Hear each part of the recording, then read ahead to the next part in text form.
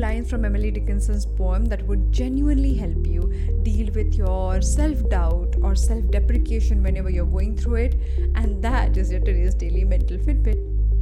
Hi there, I'm your host Aditi Sarana, a high-performance coach and the founder of India's first mental gym called APT.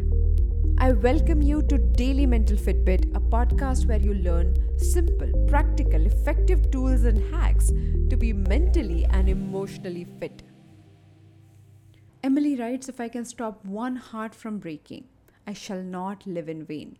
If I can ease one life the aching or cool one pain, or help one fainting robin unto his nest again, I shall not live in vain. So many times people think, I wish I can find more time to help others and do something nice to other people. But my life is so full and there are so many things and I have priorities. And only if I were that lucky.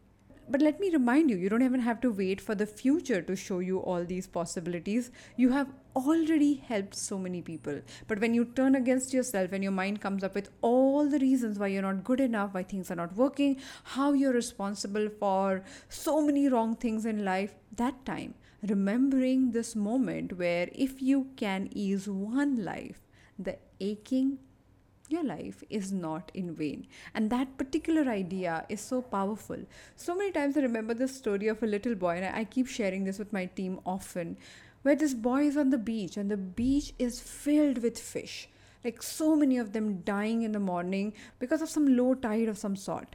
And this boy picks up one fish at a time and throws it back into the water, and picks another and throws it back in the water. An old man walking by looks at this child with pity and understands his angst, but thinks that his act is slightly foolish. He looks at the child and says, "But how many can you help?" The child looks at this old man with hope in his eyes and says, "I don't know how many, uncle, but I think this one. I am saving this one. And then look at that one, and one more." I like this part of the story because so many times when we talk to people, they meet us when they're suffering from anxiety or dealing with something really difficult. They're not able to tap into their high-performing mindset. And that time we give them a tool, or they listen to one episode of a podcast, or do something to shift their mindset to solve the problem.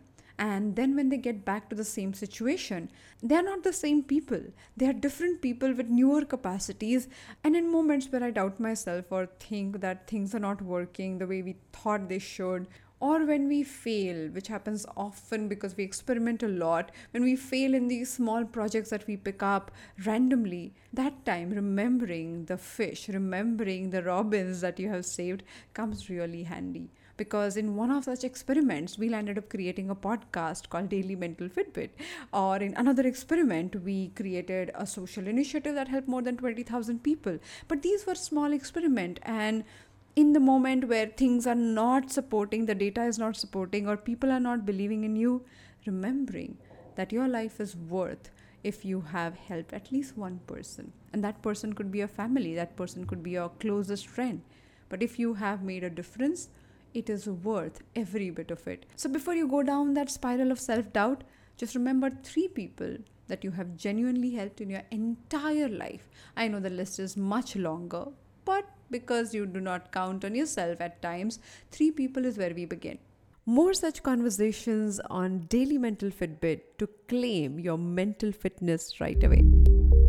Thank you so much for joining me today on Daily Mental Fitbit.